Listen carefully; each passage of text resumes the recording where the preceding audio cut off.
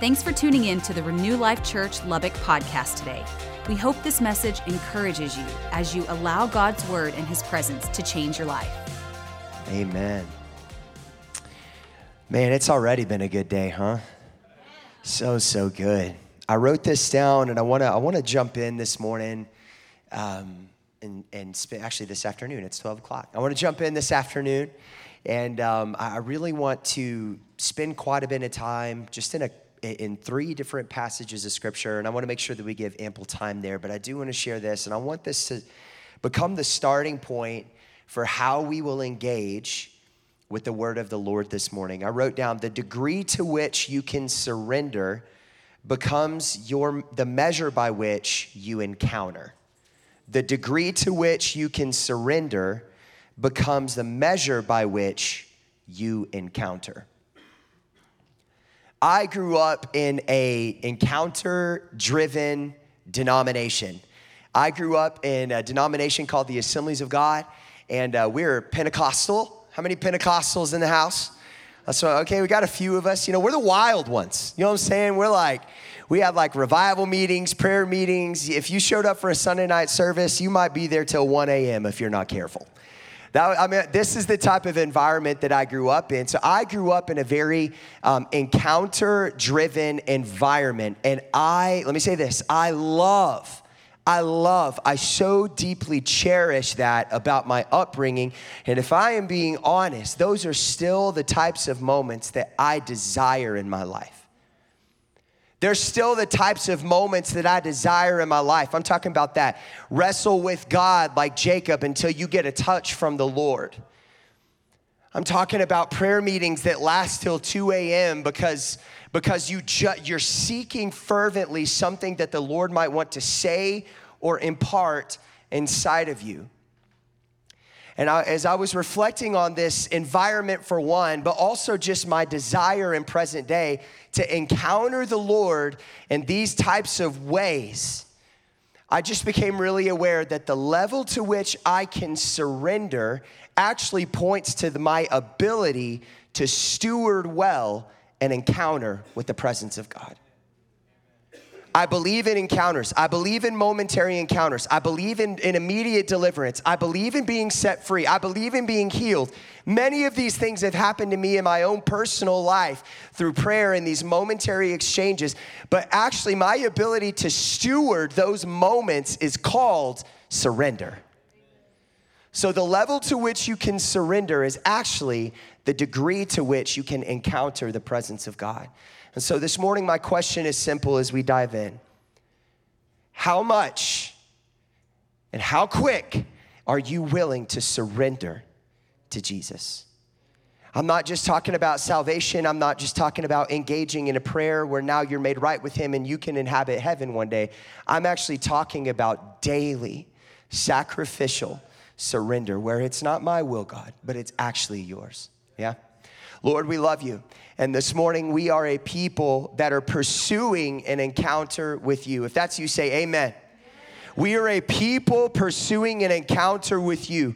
We don't want to just come and hear a word, but Father, we actually want to touch the hem of your garment. Lord, the reality is this. We've got hurts. We've got pains.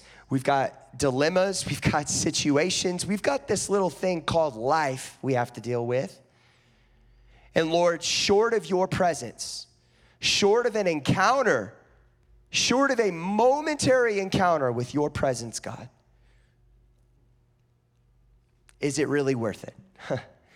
And Father, I know this, that you meet us in moments. You meet us in moments that change us, that mark us, that uniquely and strategically position us in a place where we not only have what it takes for this next chapter, but Lord, we become more than conquerors. Lord, we can actually step up in faith. We can actually step up to the plate, and we can actually stand and deliver with confidence and with boldness and ferocity and tenacity. Why?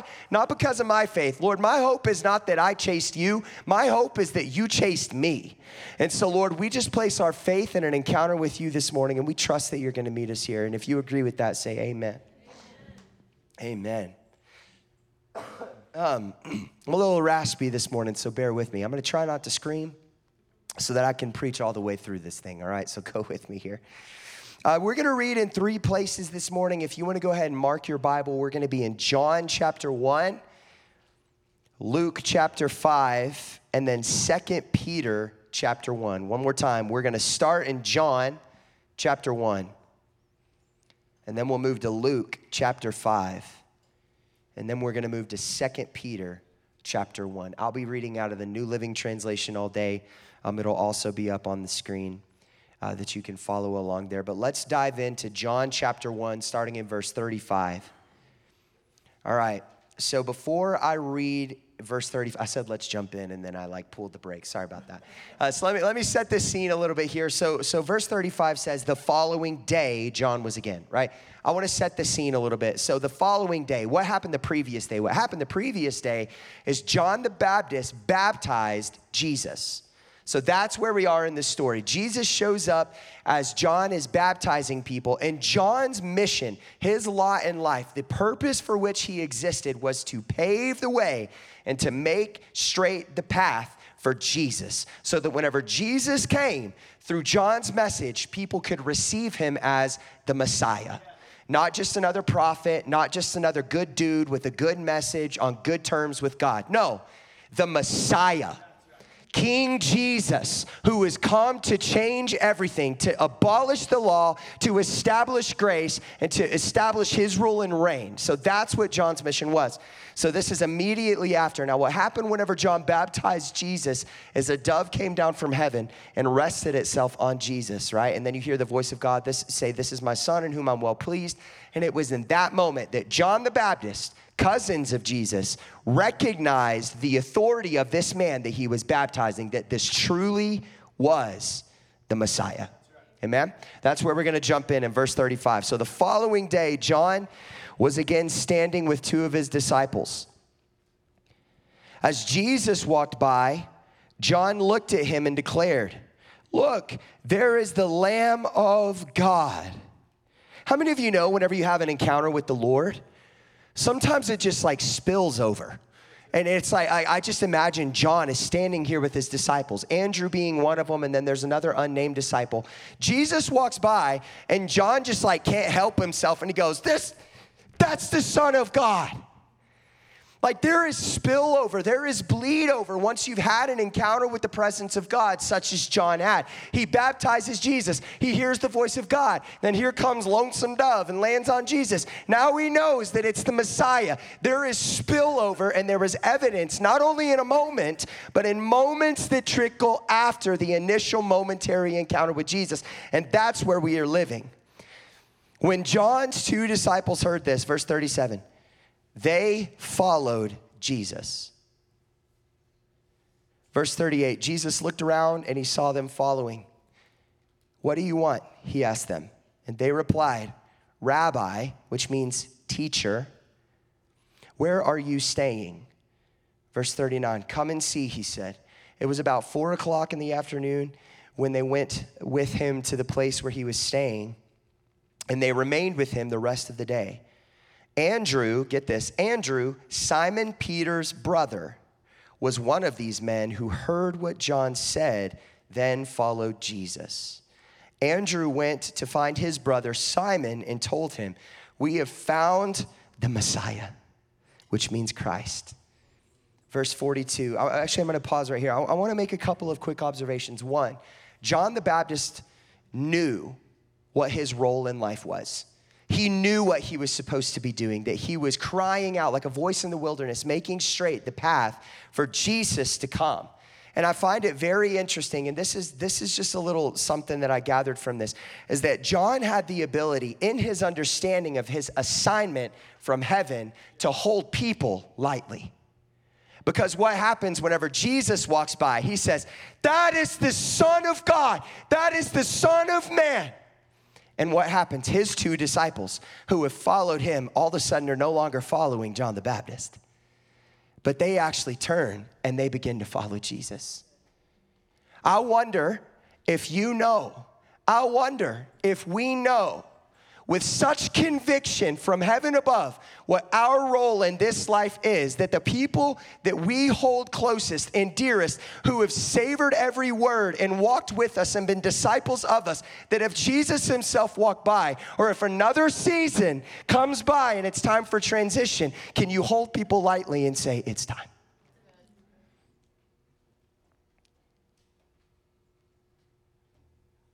Verse 42. Then Andrew brought Simon to meet Jesus. Andrew brought Simon to meet Jesus. Looking intently at Simon, Jesus said, your name is Simon, son of John, but you will be called Cephas, which translates to Peter, defined as the rock. And we know Peter as the rock upon which the church is built. There are several things I want to make note of here before we move on to Luke chapter 5. First of which is that John had the ability, because of his comfortability and his skin given to him by heaven, because of an assignment that was greater than himself, that whenever Jesus himself walked by, he reluctantly gave everything that he had built. He reluctantly gave these men that he had invested his life into, reluctantly and willingly laid them down. Why? So that they too can find purpose in life through Jesus Christ the Messiah. The second thing I observe is that Simon, the rock upon which the church is built, later becomes Peter, we'll get there. He was invited into the room.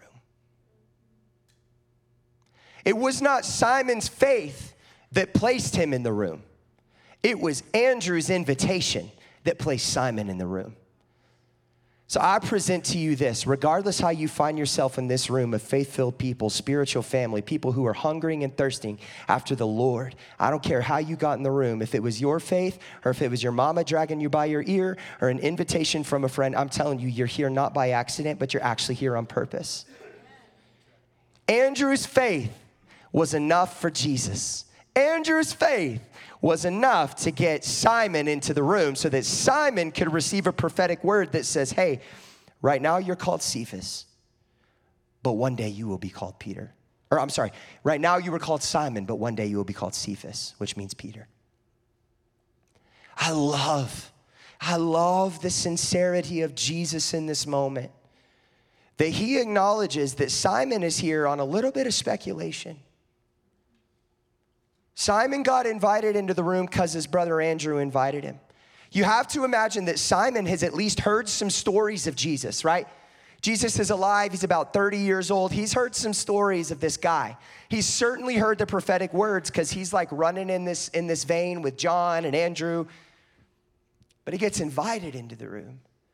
And so Jesus kindly looks into Simon's eyes and he says, hey, let me just meet you where you are. I know you've got some speculations. I know you've probably got 1,000 questions, but let me just tell you this. Right now you're called Simon, but one day you'll be called Peter.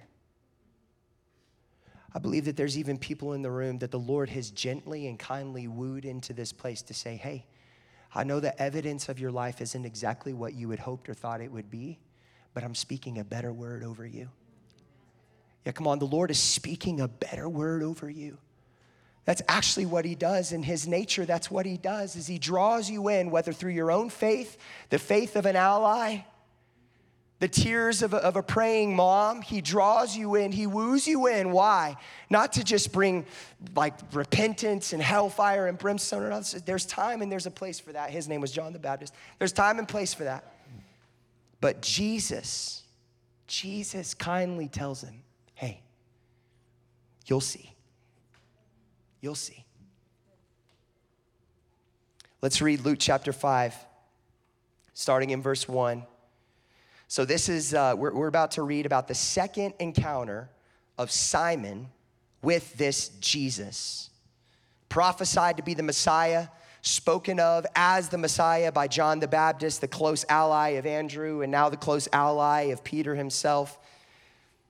This is the second encounter, and it says this in verse 1. One day as Jesus was praying on the shore of the Sea of Galilee, great crowds pressed in on him to listen to the word of God.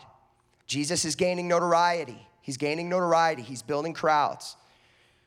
He noticed 2 empty boats at the water's edge, for the fishermen had left them and were washing their nets. The day is over. Verse 3, stepping into one of the boats, Jesus asked Simon, its owner, to push it out into the water. So he sat in the boat and he taught the crowds from there. Verse 4, when he had finished speaking, he said to Simon, now go out there. He said to Simon, now go out where it is deeper and let down your nets to catch some fish. Now listen to verse 5. Listen to the way Simon addresses Jesus. He says, Master, Simon replied, we worked hard all last night and didn't catch a thing. But, I love this pivot, but if you say so, I'll let the nets down again. And this time, their nets were so full of fish that they began to tear. Verse 7, a shout for help brought their partners into the boat, and soon both boats were filled with fish on the verge of sinking. When Simon Peter, get that, Simon Peter realized what had happened, he fell to his knees before Jesus, and he said, oh Lord, please leave me. I'm such a sinful man. For he was awestruck by the number of fish that they had caught, as were the others with him. His partners, James and John, the sons of Zebedee, were also amazed. Jesus replied to Simon, don't be afraid. From now on, you'll be fishing for people. And as soon as they landed, they left everything and they followed Jesus. What journey has Jesus had you on? You see, for Simon, it started in a room where he sat across the table and he said, you're here on speculation, you're here with questions.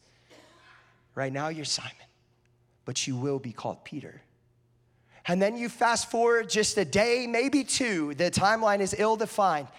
And then he finds himself on the shore of Galilee. And who does he see? He sees Simon, this man that he had given a prophetic word to. So what does he do? Once again, he meets Simon right where he is. He says, hey, can I borrow your boat? Come on, the Lord is wooing you in through your daily activity, through his kindness and his sincerity, and he brings him in. And so he's sitting in Peter's boat. Can you imagine being Peter, anchor down, sitting there? Jesus asked to borrow my boat. I guess you say yes. I don't know. So he's sitting there, listening to Jesus. I can only imagine what the message was. He formed a crowd. And it was then and only then, after two extensions of kindness and mercy and sincerity and authenticity, that Jesus performed a miracle in a moment that would transform Simon to a Peter. Come on, what journey has the Lord had you on? What journey has the Lord had you on? Has he been wooing you in? Has he been speaking softly? Do you have this reminiscing thought? Do you have this recollection of a word spoken years ago that the Father said to you? I believe that the Father is now posturing your heart as well.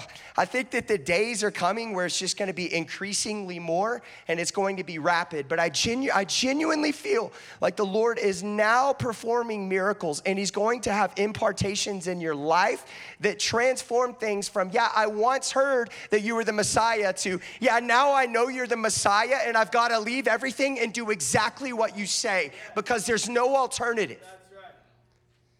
This has been the journey of Peter.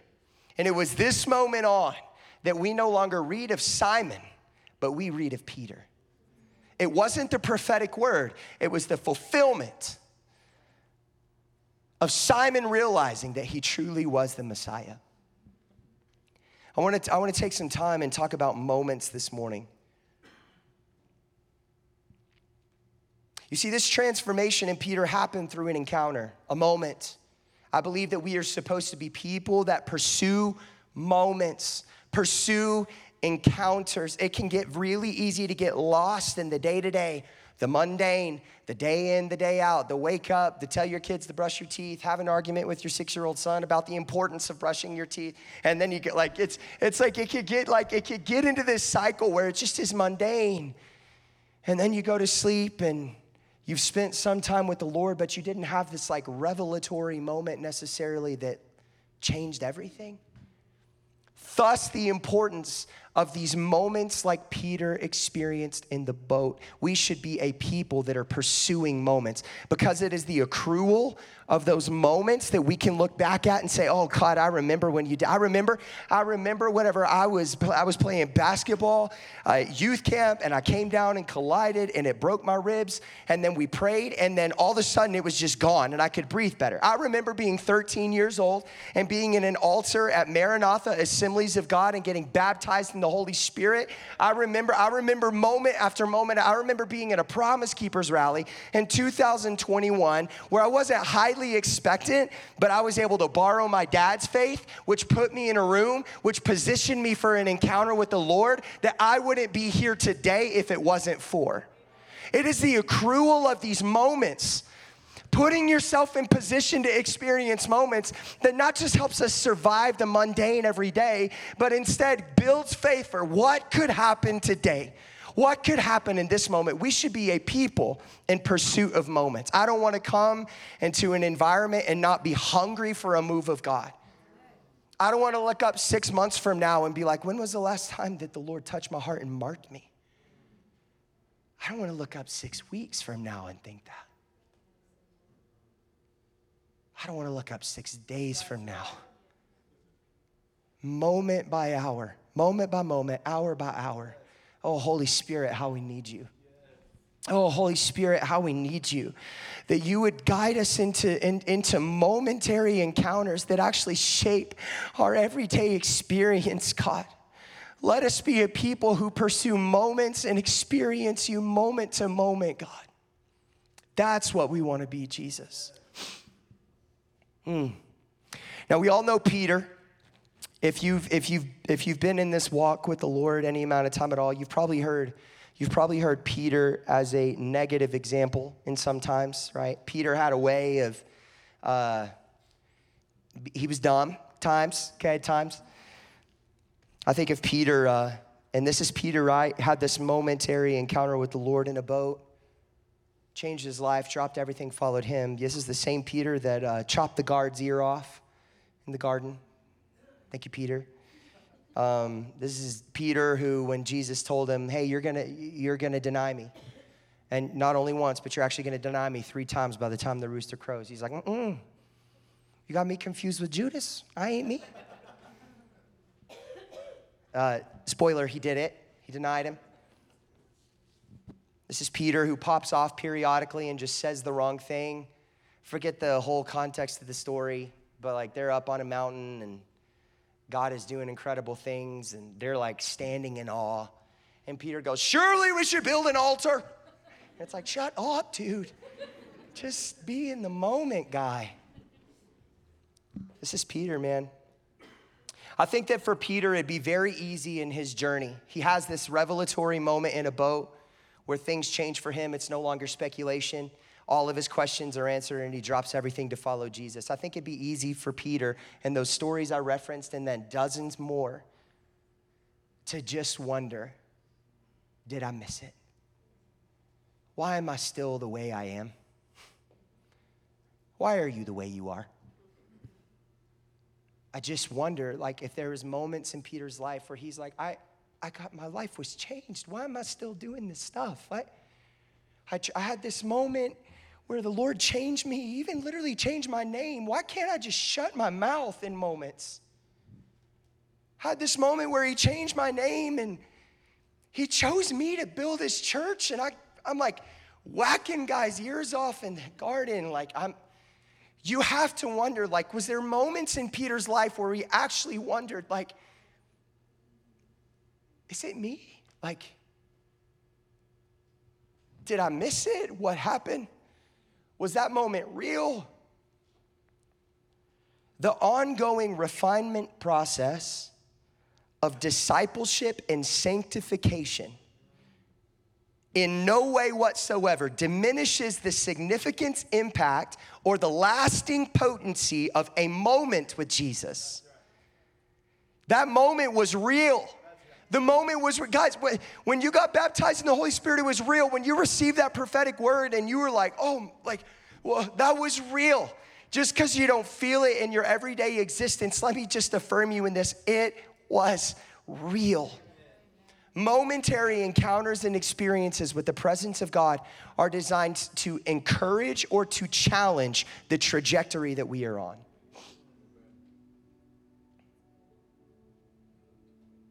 Let us not slip into this slippery slope of wondering. Like,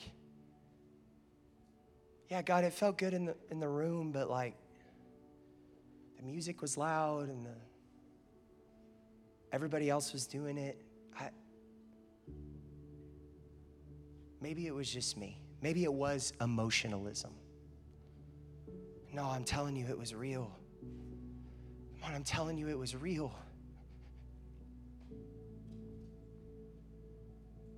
I'm telling you it was real. And it's experiencing those moments not just once to last you a lifetime, but once maybe to last you the next 3 days that stack up to the point where now, just like Peter has this experience, you say, there's actually nothing that anybody could say to try to convince me of that would diminish the experience that I've had in the presence of a living Jesus. He's real. He's real. Peter gave us the tools. I love this. This is about, 60, 70 years after. 60, 70 years after Jesus has died and he's rose again and he's ascended into heaven. We still have Peter. So Peter writes and he reflects.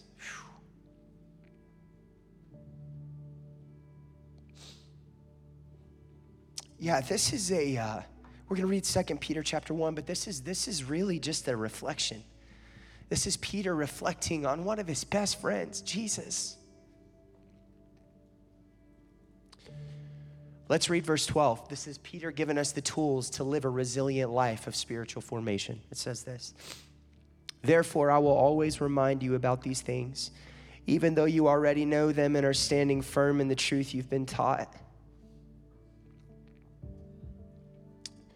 And it is only right that I should keep on reminding you as long as I live. For only our Lord Jesus Christ has shown me that I must soon leave this earthly life. So I will work hard to make sure that you always remember these things after I am gone. For we were not making up clever stories when we told you about the powerful coming of our Lord Jesus Christ.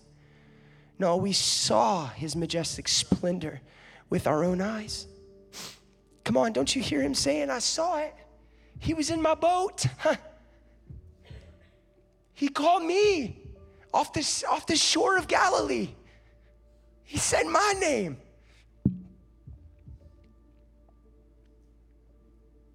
And then it says in verse 17,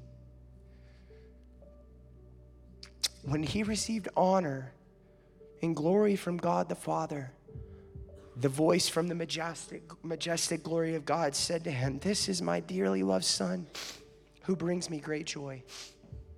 Man, someone bring me a tissue, please. I'm about to. Thank you. I appreciate that.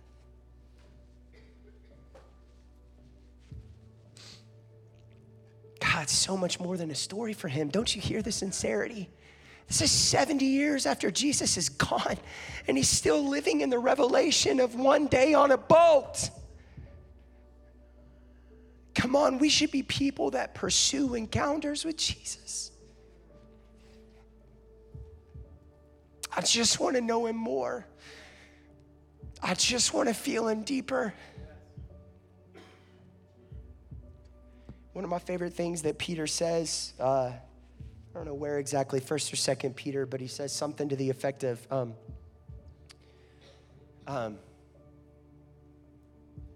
I remember to never forget.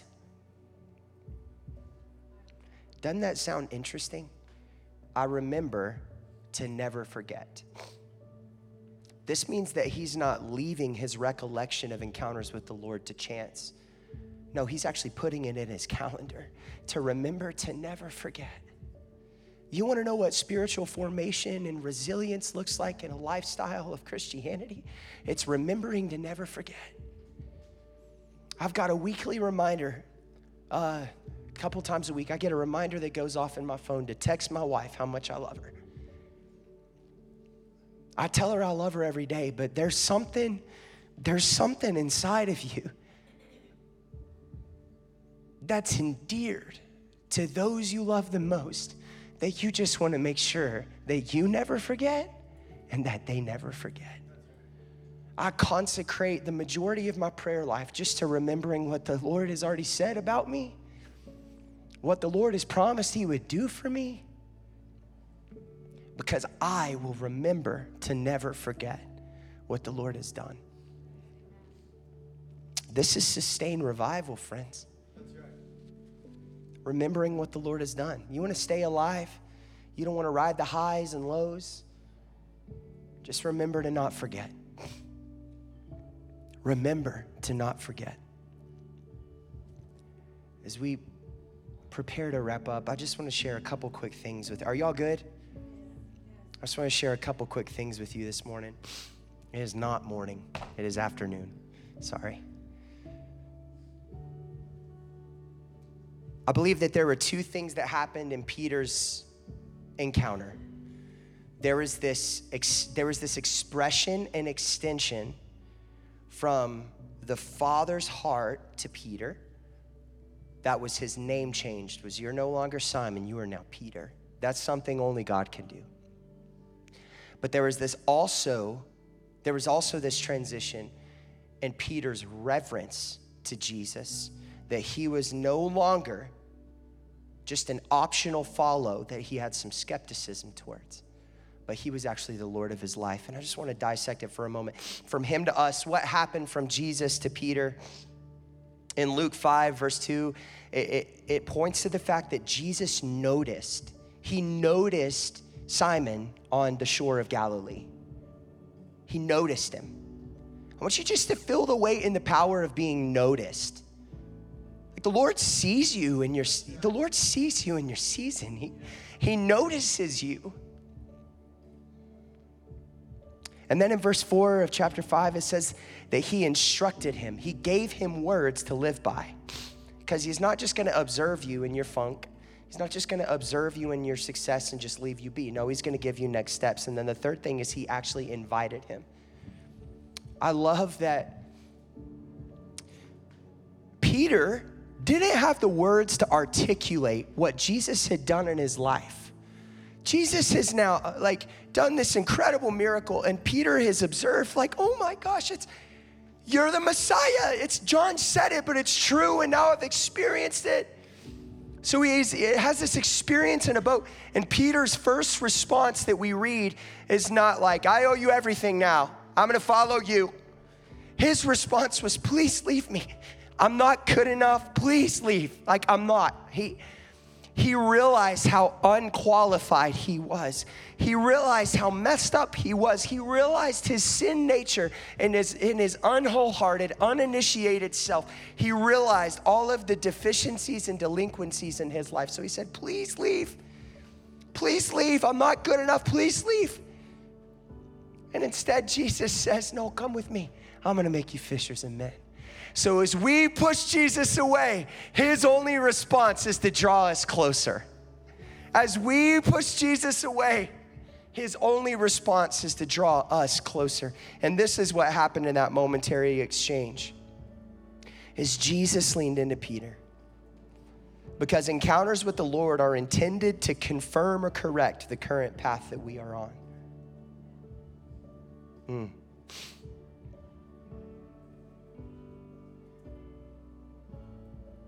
Moments of transformation give way to the extended process of spiritual formation.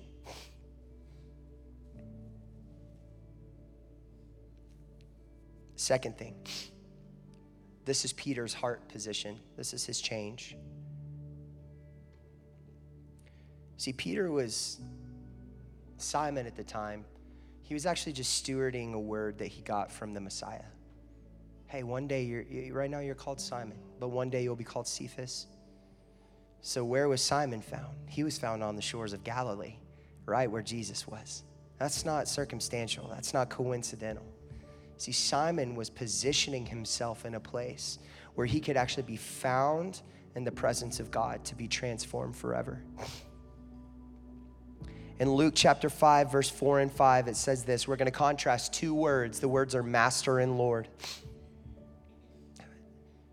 So it says, when he had finished speaking, he said to Simon, now go out where it is deeper and let down your nets to catch some fish. And then verse 5 says, Master, Simon replied, we worked hard all last night and we didn't catch anything. In other words, I'm the fisherman here, okay? We fished all last night. We ain't catching nothing. But then he says, but if you say so, I'll let the nets down again. So this implies that Jesus actually had a certain level of delegated authority in Simon's life. Hey, I disagree. We fished all last night. We've tried this, been there, done that. But because you said so, I'm going to do it. Master. The Hebrew word for master, epistates. I tried. It's pretty close. It actually translates to commander or overseer. So reading it in context, verse 5 says, commander, overseer, Simon replied. We worked hard all last night, but didn't catch a thing. But if you say so, I'll let the nets down again. Let's contrast Luke chapter 5, verse 8. This is after the miracle happened. The nets have torn, and now he sees him as the Messiah.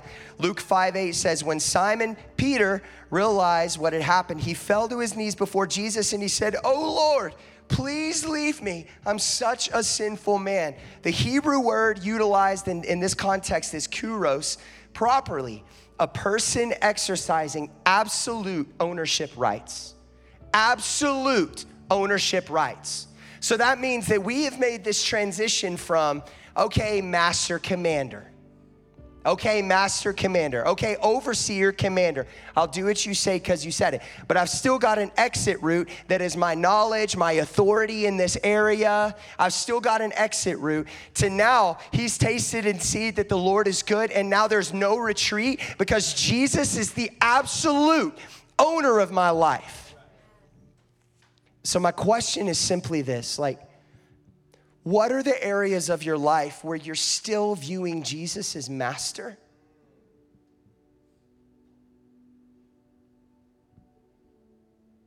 This is conditional surrender. We fished all night, but because you said it, we'll do it. Okay. I trust Andrew, my brother, who brought me to you. Okay, let's do it. Contrast that with this experience that he has. Now there's a miracle. And now Peter has nothing to do but just say, I don't own me anymore. You say it, I'll do it. There's no escape plan. There's no backup. There's no plan B. You are it. God is calling you back to the commitment that you made when you said you are it. Come on, burn the bridges. There's no retreat. There's no kicking the pressure valve. Lord, you are it. Comfortability, you can have it. Satisfaction, you can have it. Pride in myself, you can have it. Status, you can have it. I just want you. Peter dissolved his business on the spot. Peter left his family on the spot. Because he experienced the one man, Jesus. The one man, Jesus. Thanks again for listening today. If you'd like to join us in person for church, Renew Life meets every Sunday morning at the YWCA at 6501 University Avenue in Lubbock, Texas. For more information on our ministry, check out renewlifechurch.com or find us on social media. We hope to see you soon.